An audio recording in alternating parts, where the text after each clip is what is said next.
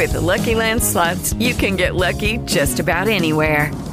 This is your captain speaking. We've got clear runway and the weather's fine, but we're just going to circle up here a while and get lucky. No, nothing like that. It's just these cash prizes add up quick. So I suggest you sit back, keep your tray table upright, and start getting lucky. Play for free at LuckyLandSlots.com. Are you feeling lucky? No purchase necessary. Void where prohibited by law. 18 plus terms and conditions apply. See website for details. Writers, agents, and publishers, for the first time since the Gutenberg Press, find themselves lost in a maze of mystery as technology alters the shape of the publishing industry. Searching for Answers is a group of writers throwing pop culture, writing, and publishing into a crucible of clarity, passion, and humor. This group is the Write Pack.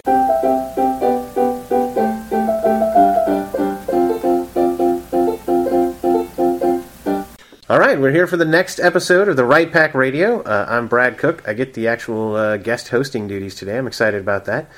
Today we are talking about the writer's journey. And with me, as always, is the amazing co-host. Hi, I'm Kathleen Kayembe. I write paranormal romance under the pen name Kaseka and Vita, and I may or may not be insane. I'm just here to chat today. I'm Matt McGraw. I'm an amateur writer. I'm also working on a kid's picture book called Patrick the Spider with my cousin Jennifer. Hi, I'm Jennifer Stolzer. I'm currently illustrating Patrick the Spider as we speak. And you are, in fact, his cousin. I am his cousin. I'm glad we verified that. Yeah, everyone knows that by now. It definitely matters. They could have been confused. So, the topic for today is the writer's journey. So we're going to be talking all about our writer's journey in general, parts of writer's journey, the drawer, all kinds of fun stuff. So to get to that, let's start off talking about our personal writing journeys. Anyone want to jump out there and start?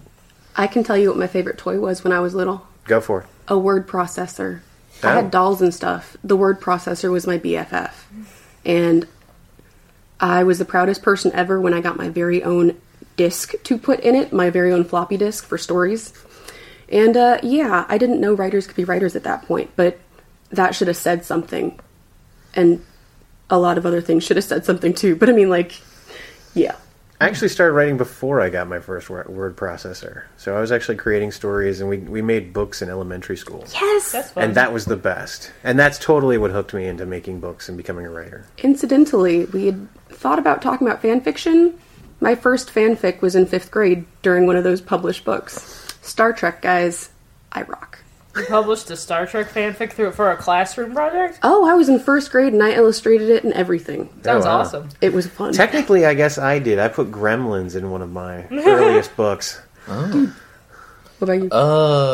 Well, let's see. I got started a little later, I guess. I was in middle school, and there was I probably owe it all to, one teacher whose name I can't remember, but he ran, a creative writing... he had an English class, and it was just in middle school, and he could have just blown it off. But instead, he did, creative writing projects for everyone.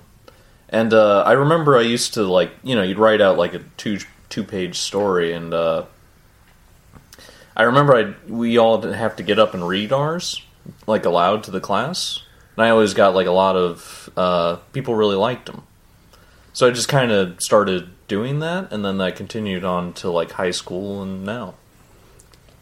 I grew up as an emulator. I wrote a lot of fanfic, and I can, even as a tiny, tiny child, I don't know if this is my earliest fanfic, because I was always, coming up with epic adventures from my action figures. I was making 1,000 sequels to every Disney movie because I had the two protagonists, and this is the adventure of John Smith and Pocahontas when they fell down the laundry chute.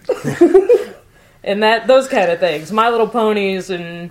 they all had these long, elaborate storylines. One of them, let's see. I don't know, I wrote a Thumbelina fanfic that I illustrated that was pure self-insert that I was in the story and I got to ride the bird and I got to be tiny and live in the house with giant stuff. I wrote so much Little Mermaid fanfic in 1st grade. In 3rd grade, I created a Lion King picture book that was so thick, I had to invent my own stapling system in order to keep it together.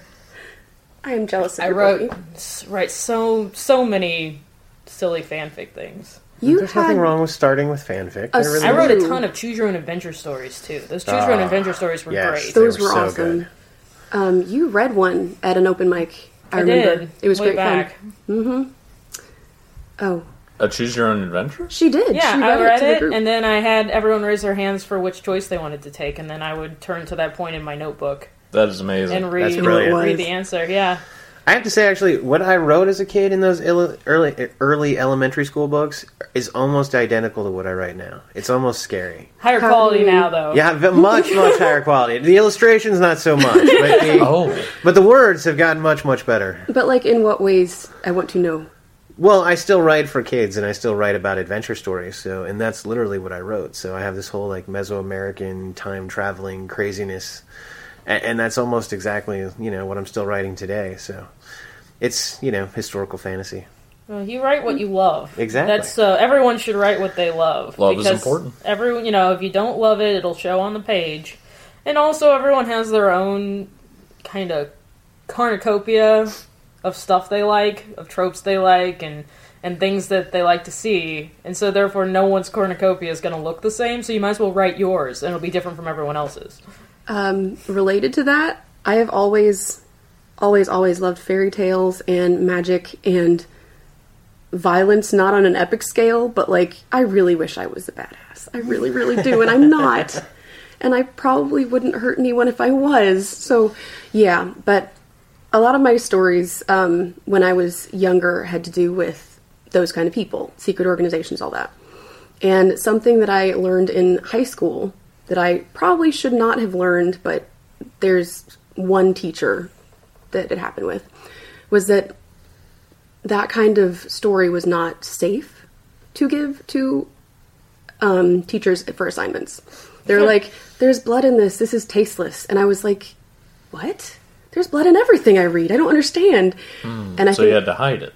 Yes, I did, but only with that teacher. The other teachers were like, okay, you might pump up the action here or whatever. Other teachers were great, but like, that was, I think, the first time it really clicked for me that there were certain things that were acceptable and other things that were not in the literary and genre worlds, and they were different. I never had a teacher like put any kind of roadblocks up. I honestly really, I had several wonderful creative writing teachers who really did let me express myself in any way I wanted to, which was really cool, especially with that young, fragile mind thing. And then some of my playwriting teachers really let me expand and go crazy. The first play I ever wrote was all about suicide. It was a regret. The man had killed himself, and in the moment after that, regretted what he'd done. And so it was all about that one moment. And, that's hard-hitting and crazy. And it actually turned into a play, got produced on the stage. Cool. In high school. It was crazy. But, to be honest, it was really pushing a lot of boundaries and a lot of, kind of stuff like that. So I was always thrilled to have that kind of encouragement. I do want to point out that was one teacher out of many amazing English teachers. Just want to say that. I had kind of a halfway of these, and I had one of my screenwriting teachers in college, actually. We were supposed to, for this particular class, it was supposed to be like an hour-long script, so about 60 pages. I'd worked my way up to about 120. And I remember I changed, I had 3 ideas for what script I wanted to do, and I changed 5 times in the process of writing it. And he was a really Hollywood kind of guy, where he's you gotta get it done, it matters, just get the words on the page, so theoretically somebody can make the movie. But he was so long as I could find a good reason for something, he was okay with it. And I think looking back on it, that was really good, because I wasn't allowed to just do whatever I wanted for no good reason. But so long as I had some kind of justification behind it. And so it got me to think that way. Should I really kind of step back from things and be should I really go this direction? Do I have this kind of time? Can I see that the whole way through? That sounds like a good thing to learn. It sounds like something that a lot of Hollywood hasn't learned. I wish this was taught more. Like, okay. So I had a creative writing class in high school where people did not do that. And it hurt me so much. It hurt. I'm sorry. Someone else talk, please. I'm being disturbed right now. Well, let's move on from school and what we learned as kids to kind of continuing on to that writer's journey when we actually started taking on writing in a more serious manner. Or was that from the very beginning for all of you guys? Can we go into what we learned from writing online as part of the serious matter? Sure. Well, anything you've learned since then. I mean, part of the journey is going to be never stopping the education in this industry because there's always something new to learn. Yeah. So I truly believe that continuing education, and I don't mean that in the sense of any kind of college or whatever, just continuing to learn about the industry is always important. About everything. That too. Well, I don't know anything about the industry, really.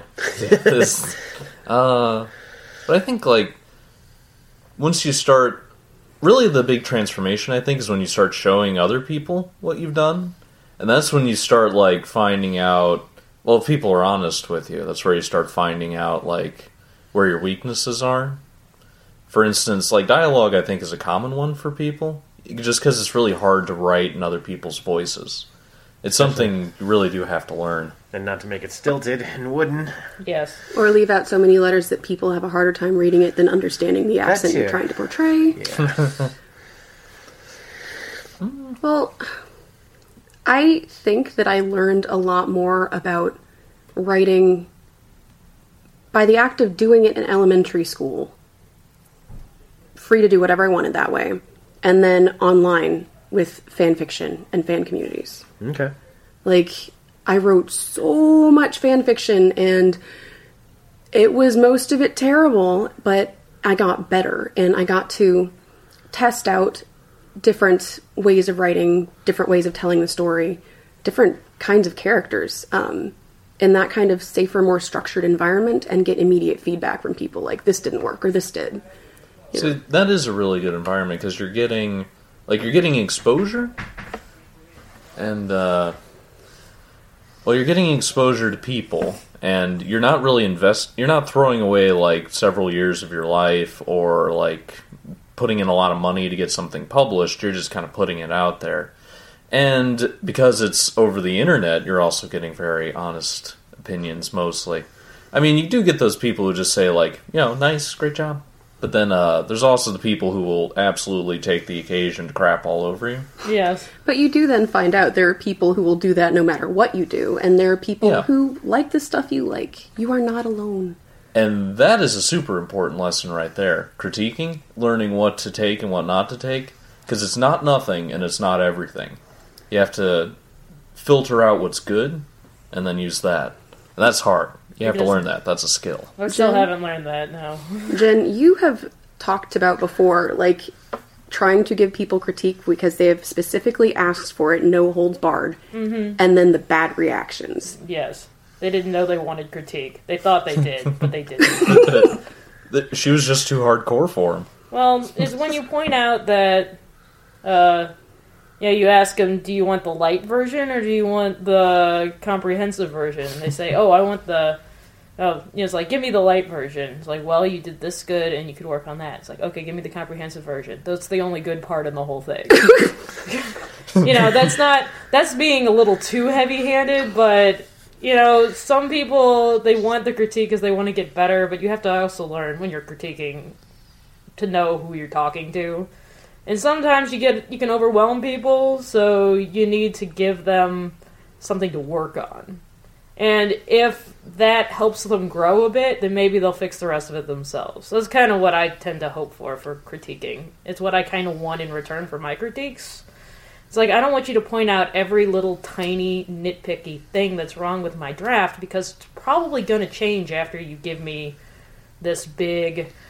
if there's a concept wrong with it, I'm going to rewrite the whole thing. I would rather see the concept first and deal with that, and when that's taken care of, we can go back in and talk about, and this line is off, and this punctuation is wrong, and this character maybe is acting a little out of character. Those kind of things. As long as I've got, I got to go in the tiers. So Don't tell me that there is a scar on my shoulder you want me to fix when I am 7 feet tall and need to be 2.5 feet tall.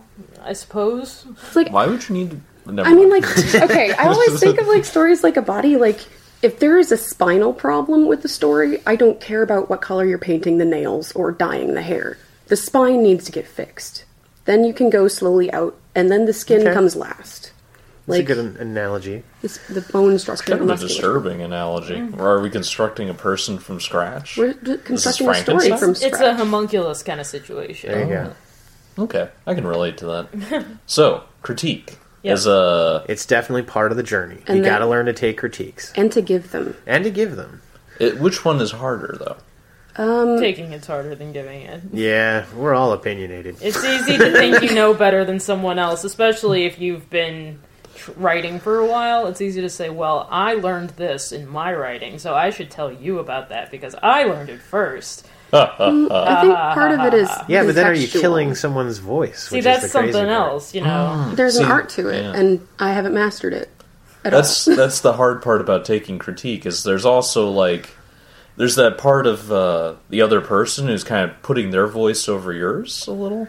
And that's really what you have to ferret out. Yeah, that because you should never replace somebody's voice. That's bad. I had a critique partner. I'm not dropping any names or anything, and we shouldn't do that because everyone's just trying to help each other. But I had a critique partner who wrote with more of a, I'll use the word educated vocabulary than I was kind of going for tone-wise in my book. I had a teenage protagonist and I was trying to keep all of the words kind of at a high school level. And they kept changing the way things were said to make it sound more literary. And I recognized that that wasn't really the path I needed to go with my novel and asked for them to stop doing that. There was an editing job for a romance publisher online that I applied to. And I realized after I had submitted the application and not gotten the job, which is a good thing because I would not have been able to do all that editing. But after I submitted the application, I was thinking about it and looking back through my edits, and I really had, like, tried to rewrite the story in my own voice. And it was something I hadn't recognized that I was doing until after. What I find is the best for critiquing is to not try and inject yourself onto the page, but literally just to make the page better. So trim out the words that don't need to be there, but don't clip the voice. Try to find out what the story was trying to be. Make the story as lean as possible in the sense of you want to see the actual plot coming forward on the page as opposed to a lot of other stuff. But at the same time, and if you can do that, that's wonderful, but that's hard. I mean, I it love takes doing work. that. I really like Yeah. trimming the fat. Like, that's one reason why my projects are never over. That's why I over-edit them, is because I enjoy doing that so much. Just downright mean.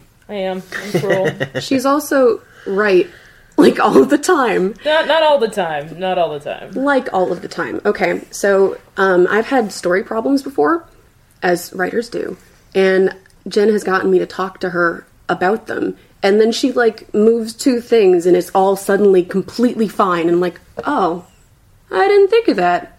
Okay. Wow, how did you see that? Like, Well, see, that's what fresh eyes are wonderful for. That's why editors exist. it's not just Yes. fresh eyes, though. Jen does that with everything. I don't understand. Some people have a magic story Curse, wand. though. It's not, It's a, not curse. a curse. It's totally a curse. I can't enjoy anything. I love watching. Now that's the writer's curse, because every writer sits in a movie and watches it the same way.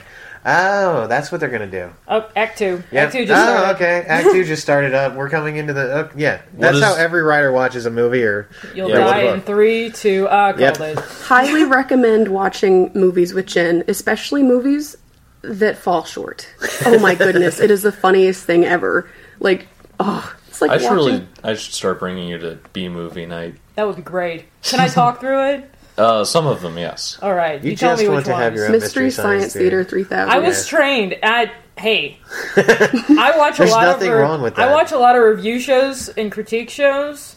I bring them up all the time. They've educated me on how to take a story apart Yes. and how to look at story elements and how to identify problems.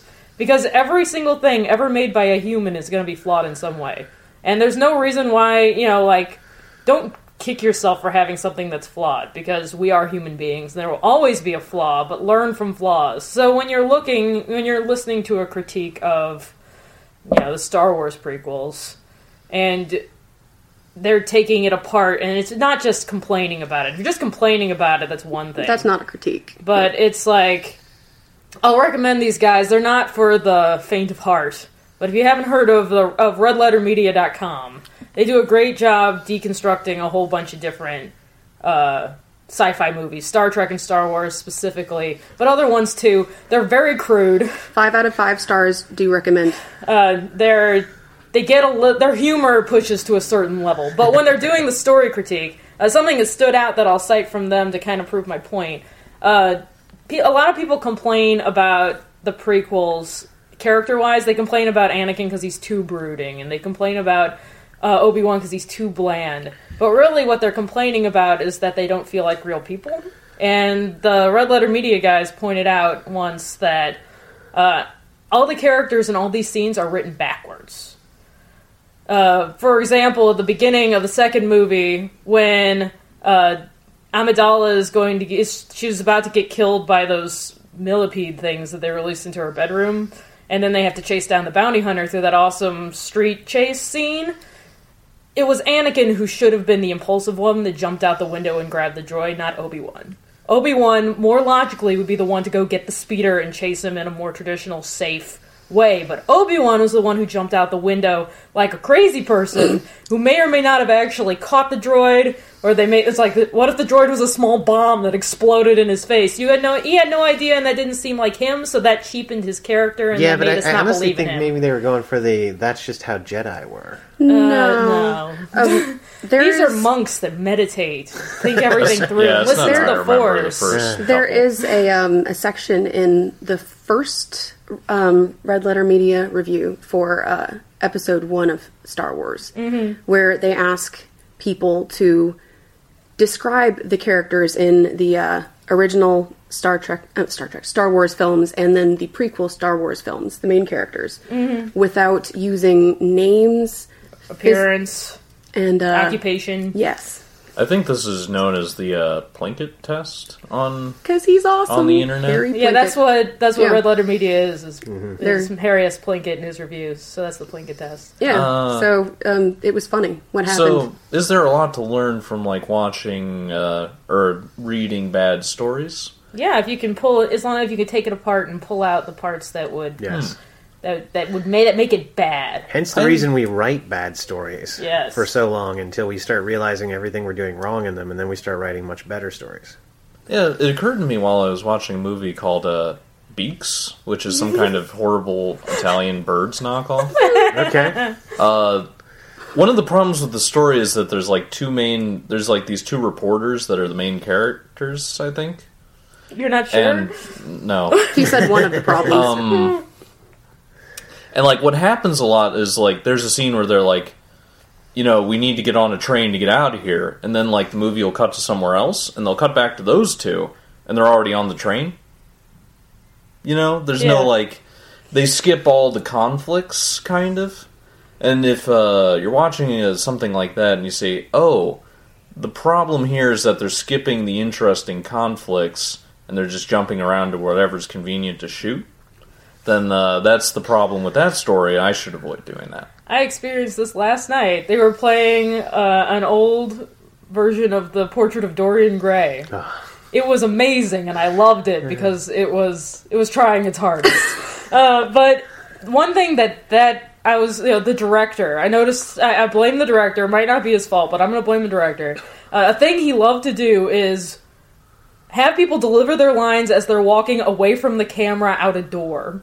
Oh, yeah. Which was a bad choice, because you didn't understand a word they were saying. And also, to stage scenes that have a lot of, there were some scenes that were really fluffy. It was a long scene of a dinner where they're all talking about stupid politics, and one guy threatens to storm out, but it takes him 3 minutes of considering whether or not he wants to eat quail or not to sit back down. And then they immediately cut to a shot of Dorian and his friend Henry out on the lanai, and Dorian says, "I'm engaged to be married." And then they cut. It's that was the whole scene, was them standing there with plants. He says, "I'm engaged," end scene. And I'm thinking, well, scene over, I guess. Could have just evened those two out a little. Maybe made the engagement one a little longer, made the other one a little shorter. And you can take that thought into your writing with you, and you say, okay, the point of the scene is for Dorian to be engaged, to announce that he's engaged. Now, would it have been better for him to announce that maybe at dinner to distract from the quail thing? Or would it have been better for him to announce it after being on the lanai with his friend for a while and not worried about so much what was going on with these characters in funny hats sitting around eating dinner? Because obviously there's a malignment there. So you could think about what would make it better, and then you can apply it to your own work in the future when you run into maybe a similar problem. Have you ever found that you read a story or see a movie or TV show, and something just is off about it, and you really don't like it, but you can't pin down why, and when you finally realize why, you're like, oh, I do that. Oops. Do you have any personal examples? Do you have an anecdote to go with that? There is a type of story that I dislike intensely because there is no conflict. I find it in a gay romance genre.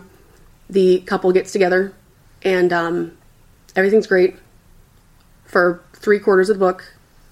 And then maybe something's going to happen, but no, it's still fine. And then some contrived misunderstanding made of crap that could easily be fixed if people would use words. Like more than two. Like, I'm not going to just spout off, oh, that was terrible of you, and I'm leaving. And I'm not going to pick up the phone ever when you call. Or, like, stupid crap. That happens in rom-coms a lot. Yeah, and I hate it. Contrived conflict. Yep. I hate those. I hate them. I hate them in those stories. The Snowflower and the Secret Fan by Lisa C.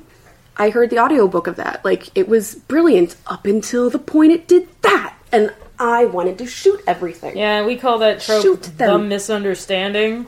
And Yes. I've sat in theaters with fellow writers, and you can feel it coming, and everyone leans over and goes, oh no, the misunderstanding.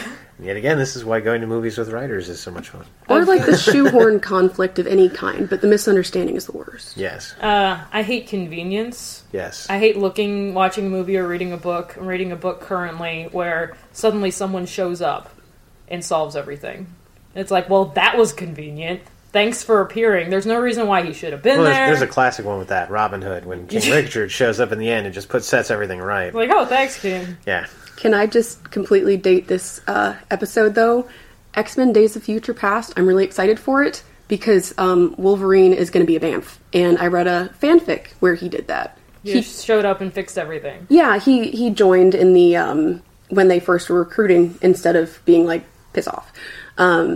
And all the little problems that were stupid misunderstandings or just ridiculous, he was like, hey, this is what's going on. Stop being an idiot. Done. And, like, everything is better. And Days of Future Past seems like that's what they're doing. Yeah, they're like, go fix it. My biggest problem in the issue with stories is the character who does something just completely out of left field because they have to. Oh, the in plot. order to Because it's push the convenient. plot forward, yes.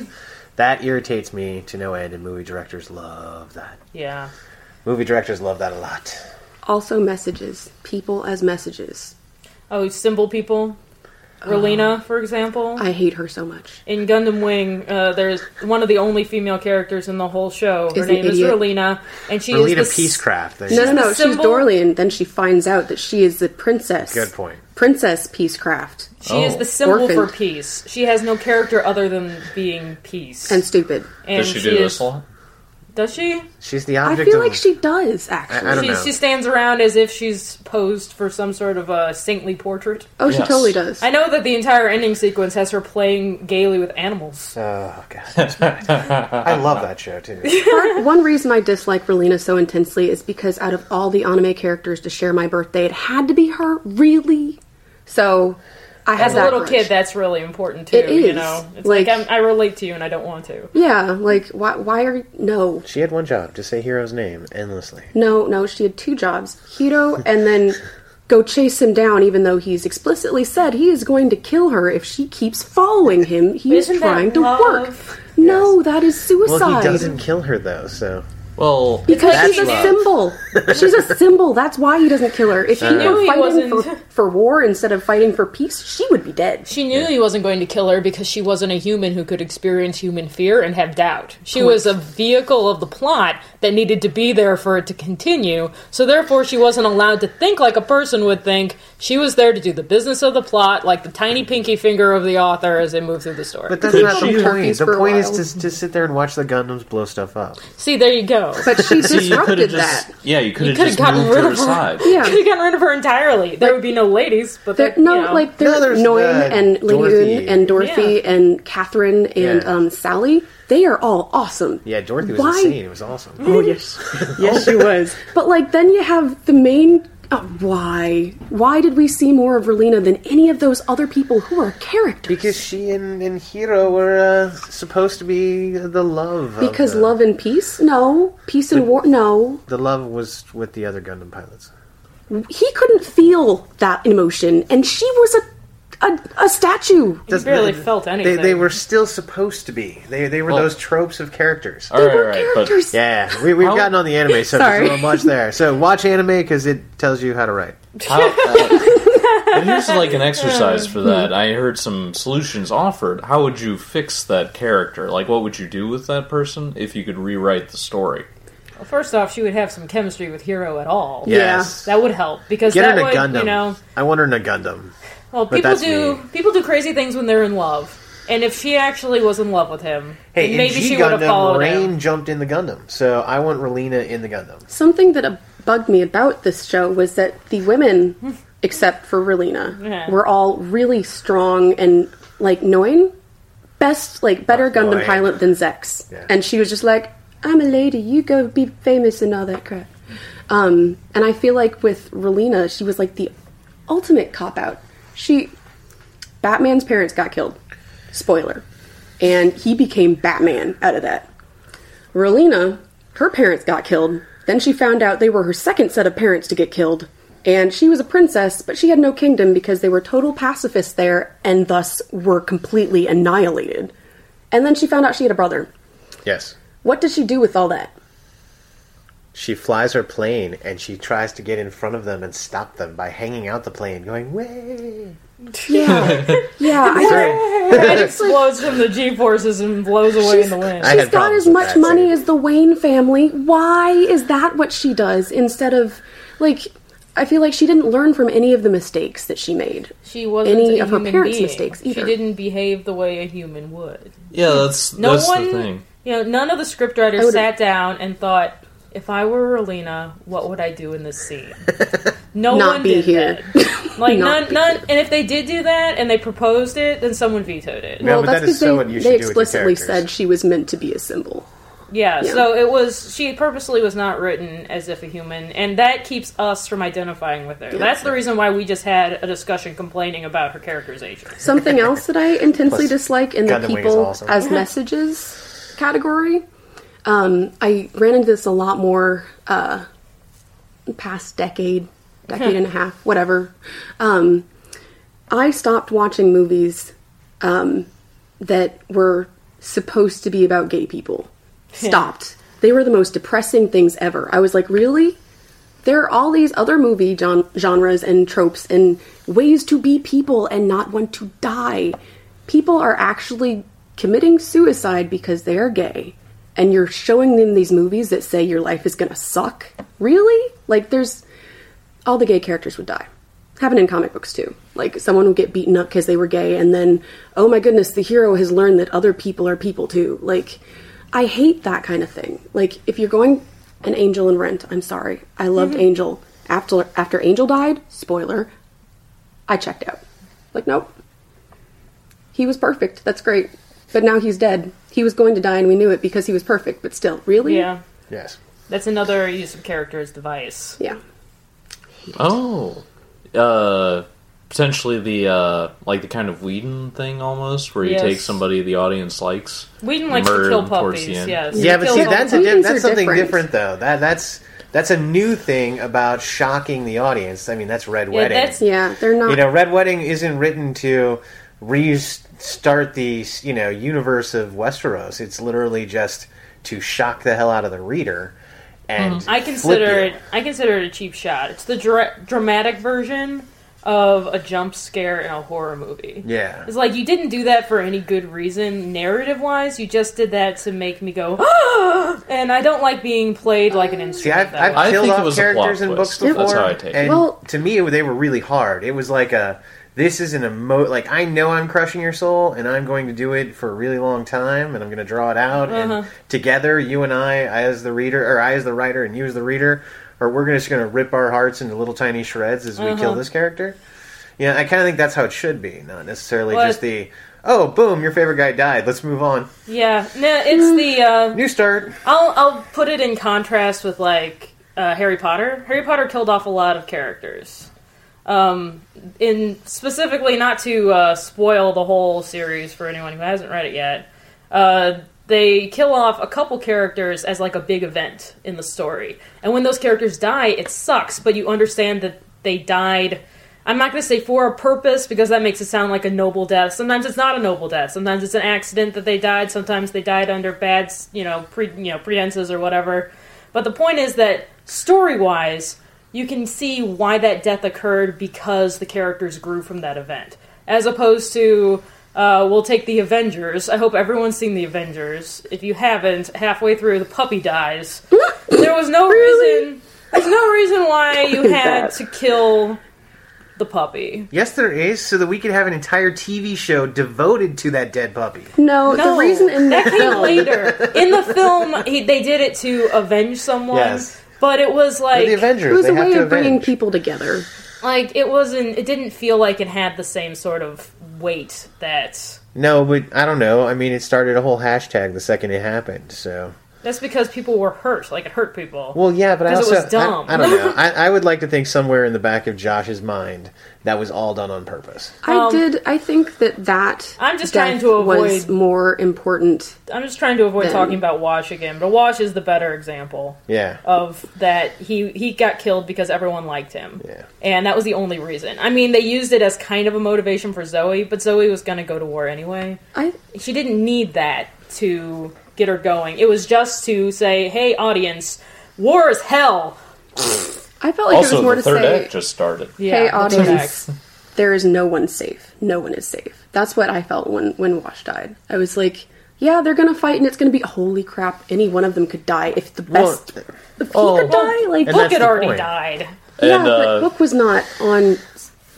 From the writer perspective, too, though, that's always a possibility, because that's the last movie he's going to make. You're like, he's probably not making anything further in the story, so he doesn't have to hang on to any of those characters. Yeah. He can kill them all off if he wants. That's a way of being shocking, which is the new way of, surprising people. It hits home that stuff is bad. One thing I'm going to do, since we only have, 10 minutes so left, was to switch over and kind of talk about the last part of the writing journey, which is the books that end up in drawers or under the bed that we don't utilize, and how we bring those forward, and more importantly, that it's okay to have written those books and for them to sit in the drawer. And probably better for some of them to stay there forever and ever. I have a hard time letting go of my things, so the idea of writing a book and putting it in a drawer is actually kind of terrifying to me. See, there's nothing wrong with that. A book, or, what about shorter things? You mean, never publishing something short? Yeah. Oh, I don't have so much a problem with that, mostly because I don't think I didn't devote 10 years of my life to it.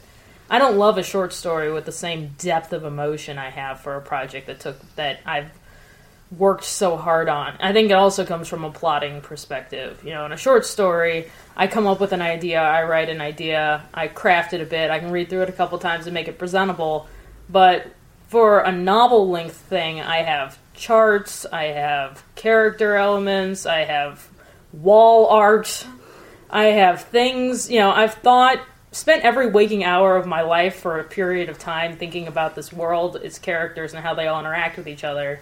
The idea that all of that passion gets shoved in a drawer and the only people to read it are my mom and my grandma, that hurts inside of me. See, but maybe I'm more hopeful in a stupid way, but I always think it's called naivety. Yes, maybe I'm more naive, but I don't think of putting something in a drawer as a permanent decision.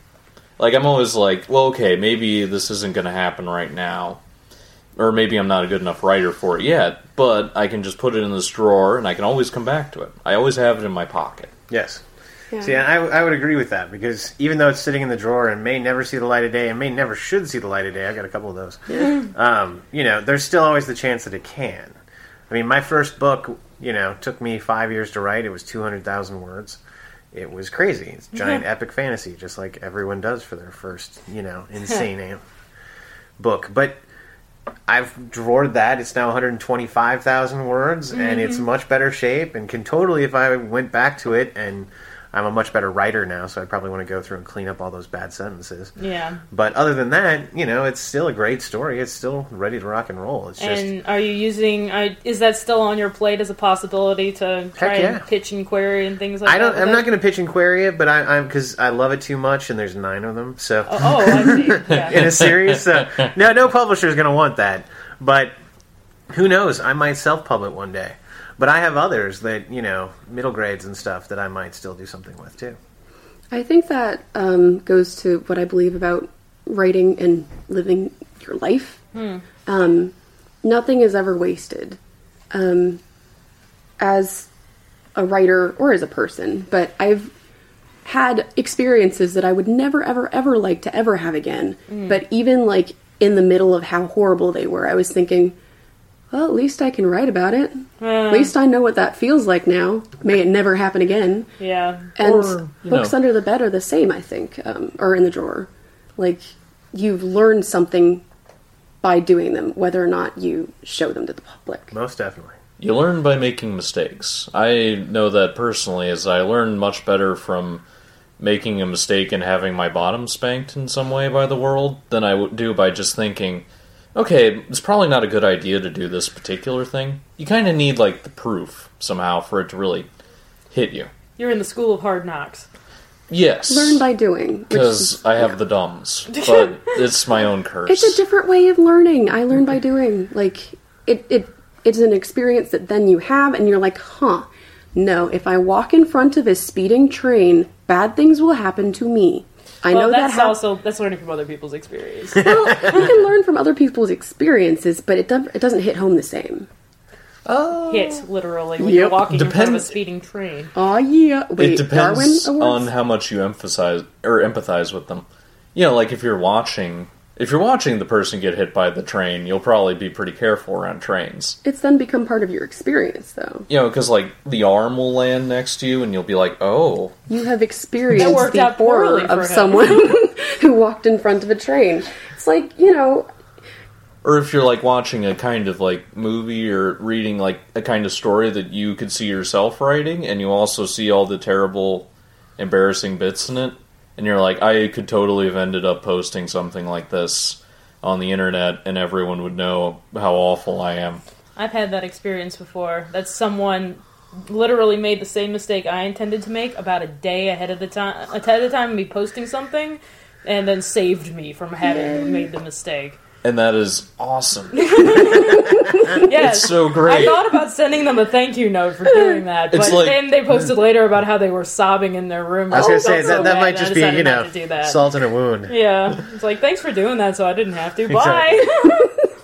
you chump. It's like a Secret Service agent just diving in front of you. Yeah.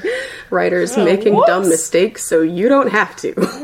Well, I will say that I personally believe that your next book, or next project, or next whatever will always be better than what you've written before, because you're taking that entire experience from an elementary school level all the way up until, you're writing to try and get published, taking all of that and putting it into your next project. Compound experience. Exactly. So I always think your next project will probably be better. So should we finish up by going around the circle and sharing kernels of knowledge from our experience to close it out? Do not stand in front of a moving train. Let's say writing experience. Yes. Thank you for specifying. I'm sorry, guys. That's a very good experience. My fault. Don't do that. Don't stand in front of trains. Unless you're Superman, but then even don't do it. No, don't do it. Now, that ended Mr. Incredible's career. Oh. I'm sorry. Sorry. Well, would you like to start? I thought we were starting anyway. Well, go ahead, start then. I would just say that, to never stop writing. Because the moment you stop writing is the moment you stop your journey, and that is a horrible thing. So just keep writing.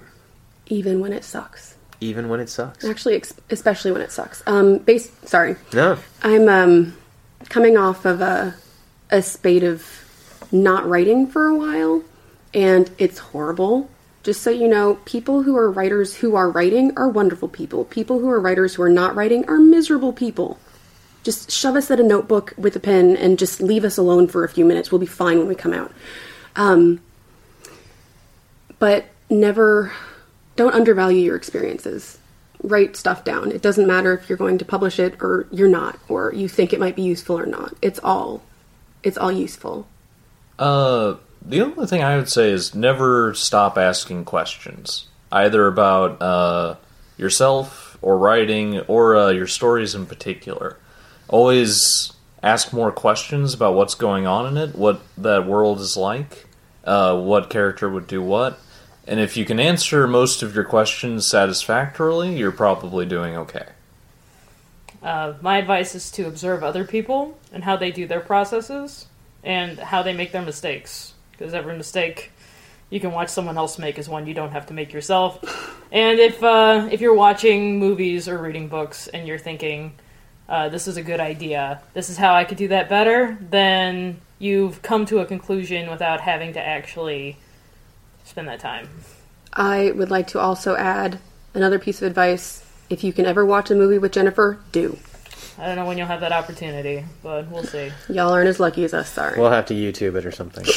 All right. Well, thank you for joining us for another exciting episode of the Right Pack Radio.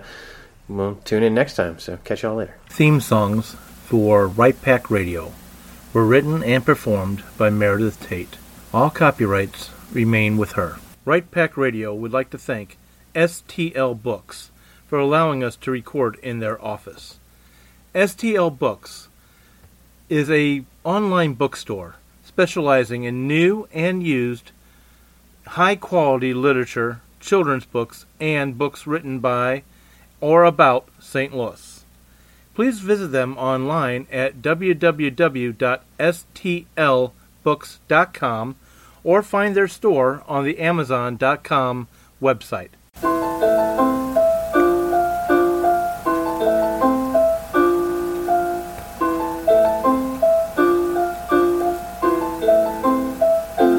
Hello, it is Ryan, and we could all use an extra bright spot in our day, couldn't we? Just to make up for things like sitting in traffic, doing the dishes, counting your steps, all the mundane stuff. That is why I'm such a big fan of Chumba Casino. Chumba Casino has all your favorite social casino-style games that you can play for free anytime, anywhere with daily bonuses. That should brighten your day a little.